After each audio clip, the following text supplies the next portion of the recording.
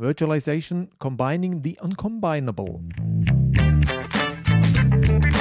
Welcome to the Mastering Embedded Systems podcast, episode 33.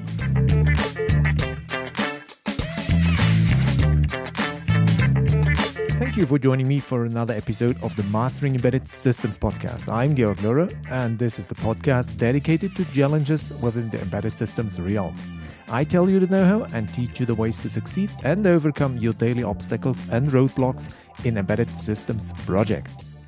Last week, I came together with some interesting interview guests. We've gotten acquainted at the Embedded World exhibition in Nuremberg in February this year. The Ilbus company are providing a bare metal hypervisor for embedded systems. In our interview, we discussed a lot about details of virtualization, details, caveats, and benefits. We sometimes ended up in really deep technical details which might be really hard to understand for someone who has never come in touch with virtualization at all. And by the way, what does this virtualization mean? And what's this bare metal?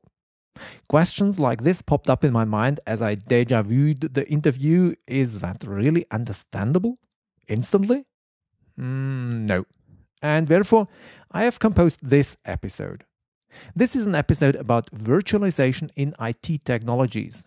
An episode which should give you an overview about different approaches of virtualization, the why and what's in all that stuff.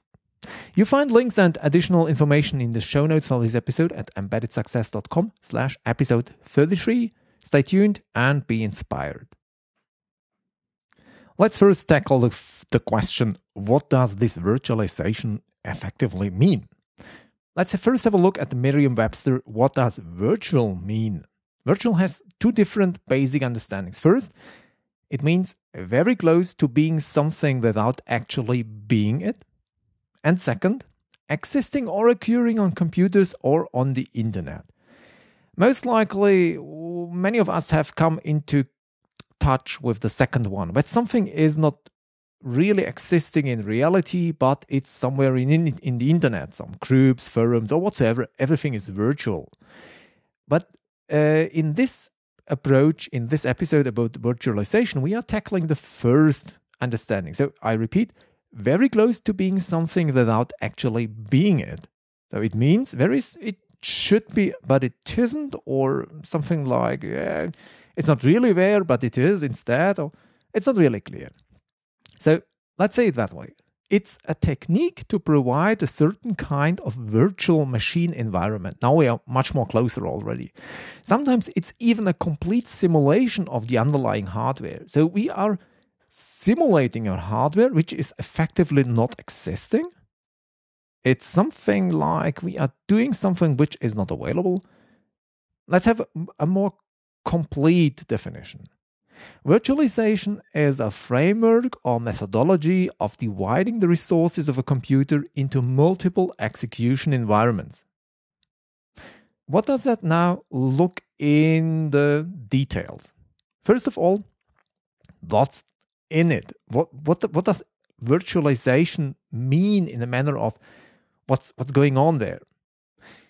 It already started quite a long time ago. It was already in the 1950s as the first beginners. There was a discussion also with Donald Knuth. You know Donald Knuth, yeah? So the big books about IT technologies and software algorithm and all that jazz. So it's something like started already in 1950 and it has continued in the mid-1960s with IBM's M44, 44X project architecture, which was based on virtual machines. So the main machine was an IBM 7044, that's the M44, and each virtual machine was an experimental image of the main machine, the so-called 44X.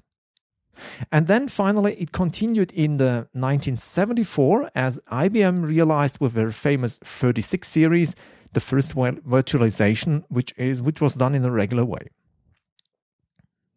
All over, virtualization is mainly a trend.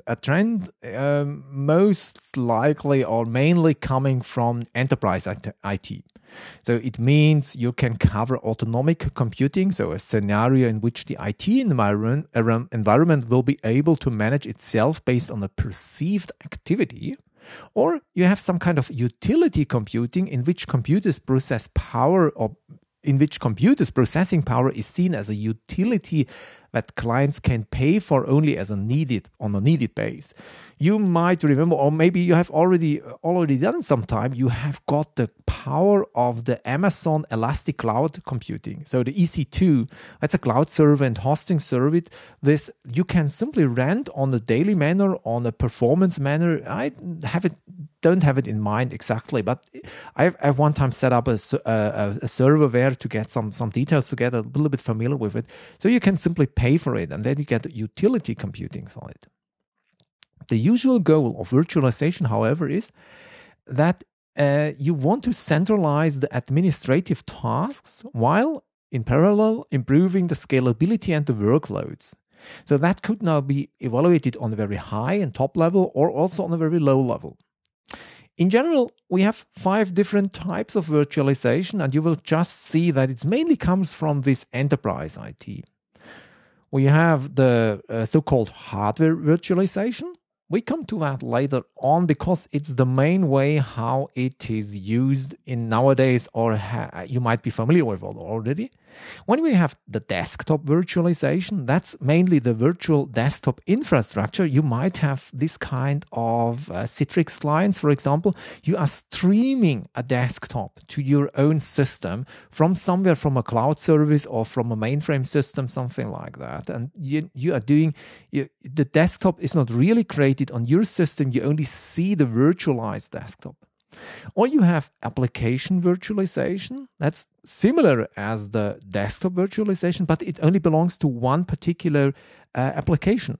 It's, for example, if your employees are mainly using Microsoft Office programs, it does not really make sense to have that everybody has its own installation on his system, but he streams the application to his own system, and it's something you have, for example, if you know the Google Docs, that's a typical application virtualization. You are running a text processor or a spreadsheet calculation program on your system, but it's not natively run on your system, but it's inside of the web browser. In that case, there are also different opportunities, and then it's virtually available.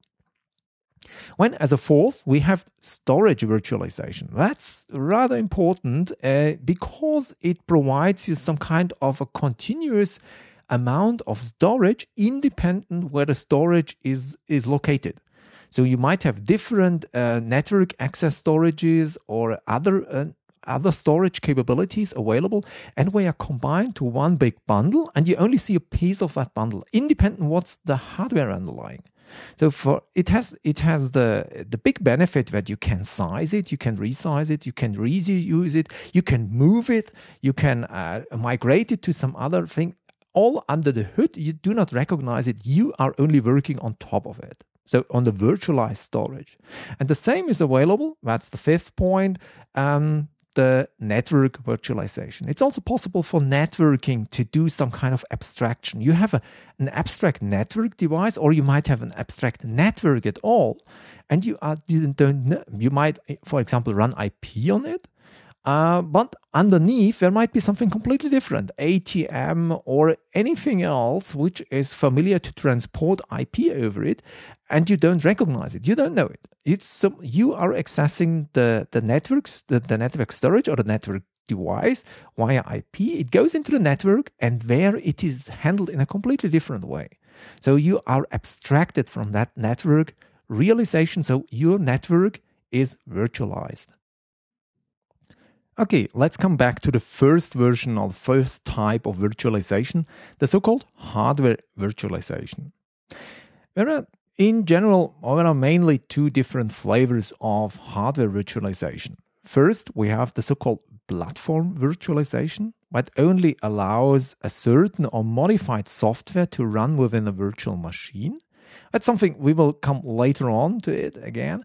And mainly, and that's what we regularly observe, it's the so-called full virtualization, which means that every salient feature of the hardware is reflected into one of several virtual machines, including full instruction sets, input-output operation, interrupts, memory, etc.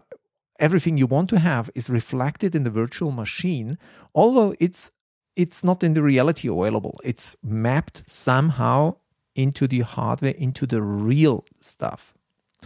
Full virtualization is possible only with the right combination of hardware and software elements. It was up to the mid-2000 years that it was not possible to fulfill that requirement. I will later on come to the requirements of such a virtual machine monitor, how it is called, also called hypervisor.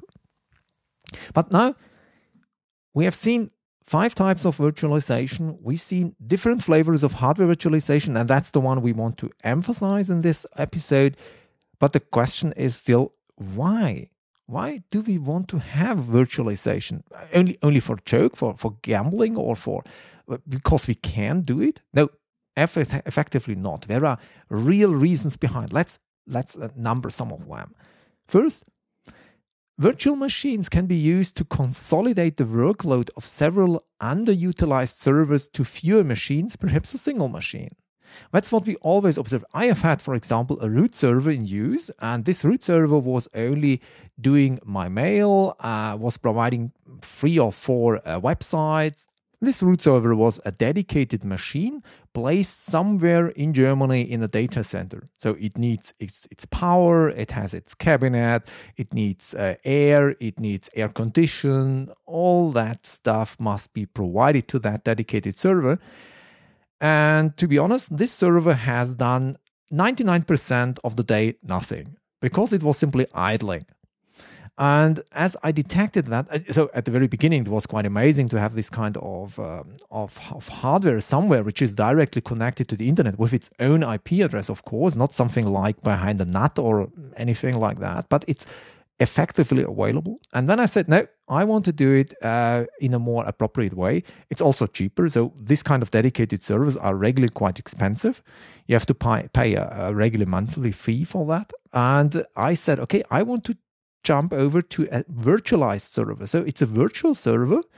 It's located, I have now a virtual server which is co-located with some other servers. I think it's something like 20 different other servers on one real effective hardware running.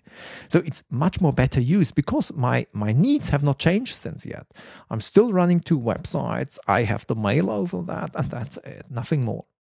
And for that reason, it's a good opportunity for virtualization.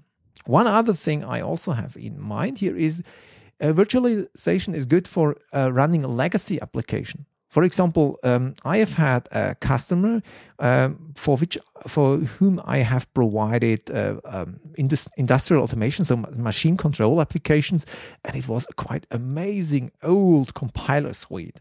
And it was only runnable in something like Windows 95 was one, and the other one was some Windows Server somehow. And it was not even runnable. It was runnable on Windows NT, but not on Windows 2000 and on Windows 7. So that was it. So that's the correct numbering. And for that reason, I have had an old PC with Windows 95 on it, and then a PC with Windows NT on it, and that gets too old. And then I said, okay, good, I want to get rid of it. I have a newer hardware. I provided a newer hardware, set up a virtual machine, and in that virtual machine, I run this legacy stuff, this legacy compiler suite based on Windows 95. And this can be now burned onto DVD, and I can use it somewhere on some system. It's completely independent. I have the full system with me. So that's one good opportunity why you want to use virtualization. And also, if you have some kind of securing or isolated sandbox needs to running, for example, untrusted applications, a virtual machine is the best. Yeah. So also, if you want to have a debugging or performance monitoring, for both of them, you might, for example, look for Kali Linux. It's provided also by Offensive Security. I've made one 3 or 4 years ago. I made some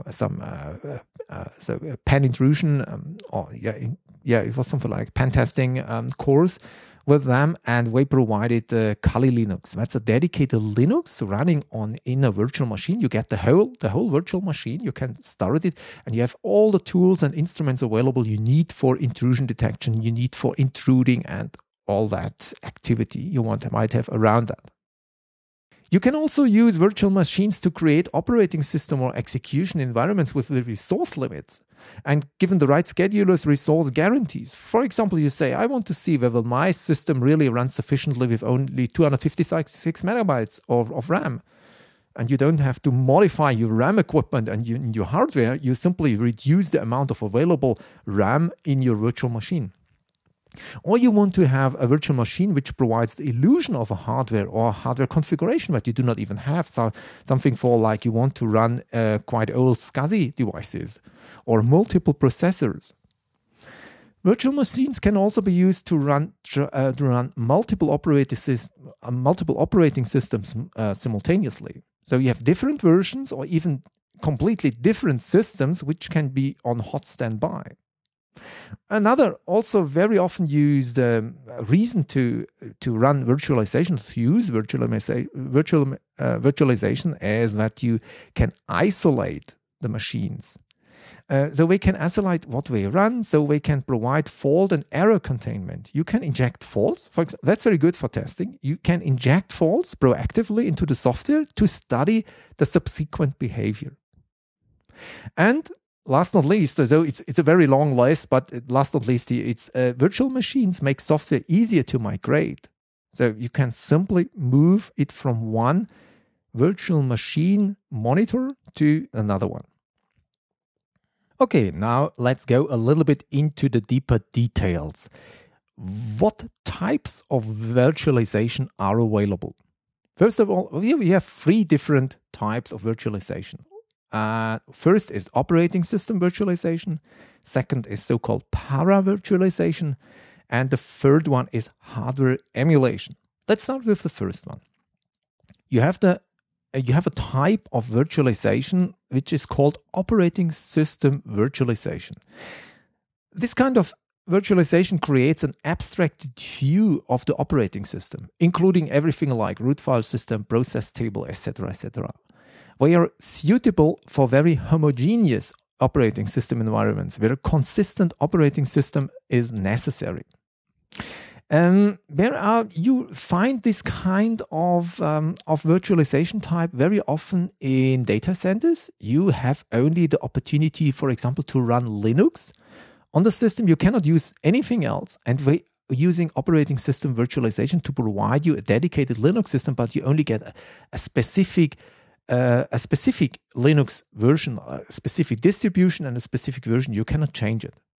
So, for example, where the underlying software might be OpenVC, Virtuoso, or also Sun Solaris, and then you have the Solaris operating systems on it.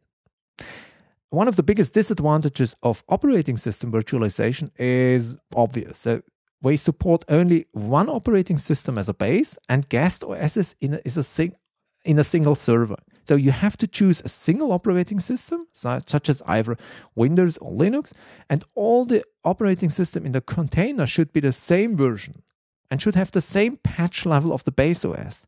If the base OS crashes, all the virtual container become unavailable. The advantage of the operating system virtualization is that since the operating system virtualization provides least overhead among all types of virtualization solutions, they offer highest performance and highest density of virtual environment. So you see, that's very often the reason why it is used in such a scenario as I mentioned in the data center, because you have a very good efficiency with them. So a very small layer of additional maintenance and additional control software you need to use. But operating system virtualization, you will not come across that often. You might find the second type of virtualization more often. It's the so-called para-virtualization.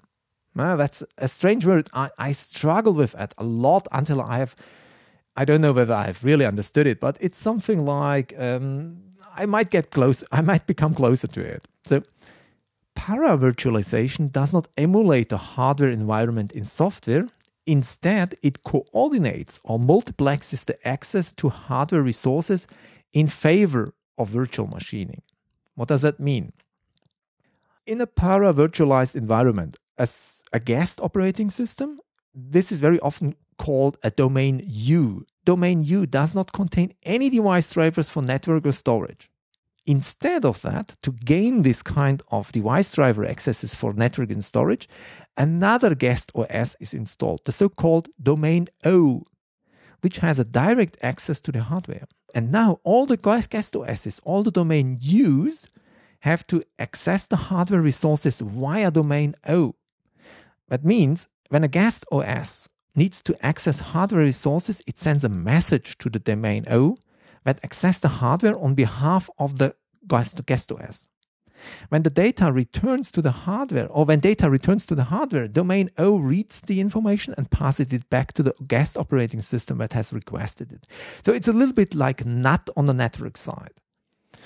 Domain O is a standard operating system like Linux that has been modified to communicate with hypervisors to control the access to the hardware.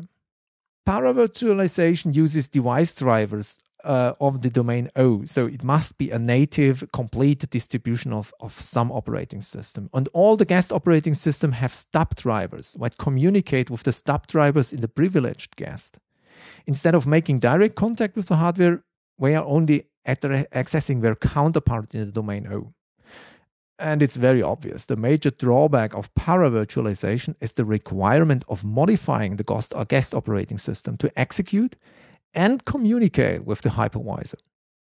You must modify the kernel of the guest OS before you can install it. And it's mainly not usable for OSs which cannot be modified, like most of the commercial operating systems, like for example Windows. You will never find Windows in a paravirtualized environment. It's not possible because it will not communicate with the domain O system. It has no stubs in it. Instead, you have to use things like Linux or OpenSolaris. A very prominent representative of the paravirtualization is the Xen. It's written Xen, and it's a very old implementation for virtualization. That's paravirtualization. Para in a matter of it's not really available, and we are tunneling through, and yeah, it's rather complicated. And the question is, why is it that complicated? That's easy.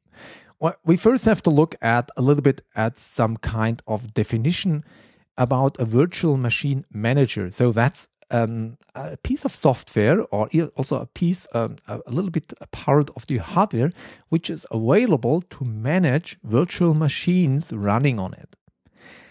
There was a requirement raised by Popek and Goldberg, two guys here, which have set a set of conditions sufficient for a computer architecture to support system virtualization effectively. We have in 1974 it was defined, and it's something like we have introduced the idea of a virtual machine monitor. That's so-called VMM, or also called hypervisor. It's a piece of software that provides the abstraction of a virtual machine. The paper the two guys have defined or have written defines three properties for a virtual machine monitor. So for the hypervisor, let's have a look at these three properties, because with these three properties it becomes clear why we nowadays mainly are talking only about these three ones and about the hardware emulation and different kind of hypervisors, and paravirtualization or the operating system virtualization is not really in use anymore. Or it is still in use, but it's not that often, and the other ones are the major part. So the first property to define a virtual machine monitor or hypervisor is efficiency. That means all instructions are executed by the hardware directly, with no intervention at all on the part of the control program. That means the virtualization should not translate an assembler statements. It should not translate instructions directly, because this will cost efficiency. The second property is resource control. It means it must be impossible for that arbitrary programs to affect the system resources, for example memory, which is available to them. So the allocator of the control program is to be invoked upon any attempt. So what does that mean? It simply means the virtual machine monitor, the hypervisor, must be in complete control of the virtualized resources. The virtualized resources are not allowed to have any kind of resource control which is aside or underneath of the hypervisor. And then third, the equivalence.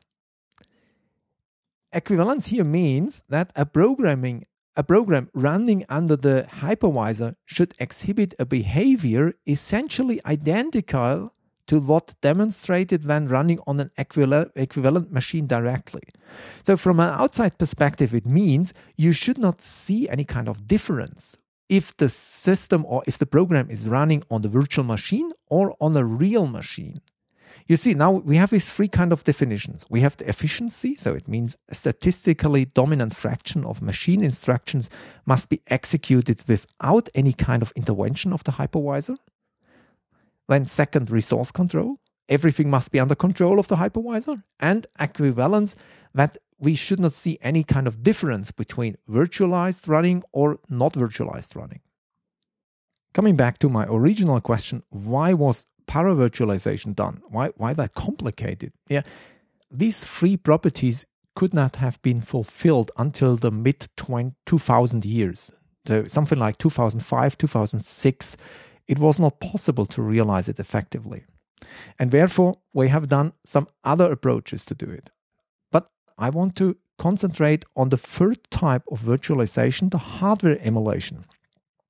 And here now we have two different hypervisor types. And we keep these three properties in mind if we're discussing about that. First of all, we have the so-called type 1 hypervisor. A type hypervisor is a very, very thin abstraction layer, a very, very thin, small operating system on top of the pure processor. And therefore, type 1 hypervisors are very often called bare metal hypervisor. The type 1 hypervisors are gaining popularity because building the hypervisor into the firmware, that's very often possible, is proving to be more efficient. Type 1 hypervisors provide mostly provide higher performance, better availability, and higher security than type 2 hypervisors. Okay, so what are type 2 hypervisors? Type 2 hypervisors are running on the host operating system. So on type 1, you have some kind of a very, very small, thin layer. It could not be really named an operating system because it has only very limited functions dedicated only for virtual machine monitoring, so to hypervise. But it's very thin, very small. And on the other side, you can say, I want to provide a full operating system on the host. For example, you are running a full Linux system as a type 2 hypervisor. In this case, the virtualization movement first began to take off the moment the type 2 hypervisors were very popular because it was available. They were available instantly. You have had an operating system like Linux, which was available and which was modified a little bit. And there is an application called QEMU. And together with some kernel device support, it's the KVM support, it became a type 2 hypervisor. The QEMU, if I take that as an example, is a free and open source hosted hypervisor that performs hardware virtualization. And QEMU is hosted virtual machine monitor. It emulates a CPU through dynamic binary translation, and it provides a set of device models. So it enables it runs a variety of unmodified guest operating system. It also can be used, as mentioned, together with KVM in order to run virtual machines at near native speed. And that's the essential point now. QEMU, an application which is based on Linux, runs and provides the hypervisor facilities and hypervisor needs. And on the other side, you have a kernel module or the system, the Linux kernel, which is run together with KVM. And this both together provide the support when Linux becomes a type 2 hypervisor. For example, there is the regular recommendation that type 2 hypervisors can be mainly used on client systems where efficiency is less critical, or on systems where support for a broad range of I/O devices is important and can be provided by the host operating system. If you are using a KVM and QEMU, for example, or if you are using VMware, so VMware Workstation, VMware Player, or some our Hyper-V, for example, by Microsoft, if you are using them, you have a Type 2 hypervisor. And these Type 2 hypervisors have, of course, the benefit that you have the full operating system available to be virtualized. So you have all the device drivers, you have all the devices available. You can natively plug or push anything forward into the virtual machines. And the guys of you running VirtualBox, for example, or VMware or a Hyper-V know you can route everything inside of the virtual machine, whether it's USB, audio, sound, and network devices, whatever you have, everything could be simply forwarded into the virtual machine. That's not possible with Type 1 hypervisors, because the Type 1 hypervisor might provide only, or might be only available for a dedicated amount of hardware, because in that very thin layer of abstraction, you will have to realize hardware access. You will have to support a dedicated or a specific amount of hardware underneath. That was one of the main challenges, as I remember darkly, with the VMware ESX. That was a bare metal hypervisor, ESXi, it was named like that, I think. And for that reason, I have set it up one time, and it was a pain to set it up because I haven't had the right hardware for it. I need to patch into the hypervisor, into the bare metal hypervisor, to get it run with some network device which was not natively supported. It was really a big challenge to get it running. Okay, so we have three different types of virtualization. We have the operating system virtualization, the power virtualization, and the hardware emulation. The hardware emulation is by far the most common, the most popular way to virtualize systems nowadays. We have the big, broad amount of Type 2 hypervisors, which are mainly also freely available, like VirtualBox, for example, or the VMware Player. And on the other side, you have Type 1 hypervisors. You have mostly pay for. I effectively do not know Type 1 hypervisor which is free. I know there is one free for becoming accessible. You will see in the interview in the next episode with the Ilbus company, we have Type 1 hypervisor running on a Banana PI. And that's free for exercising, free for experimenting reasons, simply for studying. Okay, let's come back to our initial topic, hypervisors, and belonging to the podcast itself, it's hypervisors in embedded systems. That's something, it's not that much different, but it's a little bit different. Embedded systems, embedded hypervisors targeting embedded systems and certain real-time operating systems environments are designed with different requirements when compared to desktop and enterprise systems. So we have different attitudes, like, for example, robustness, security, or also real-time capabilities. The resource-constrained nature of many embedded systems, especially battery-powered mobile systems, imposes a further requirement for small memory size and low overhead. In contrast to the ubiquity of the x86 architecture in the PC world, the embedded world uses a wider variety of architectures and less standardized environments. Support for virtualization requires memory protection, a distinction between user mode and privileged mode, which rules out most microcontrollers.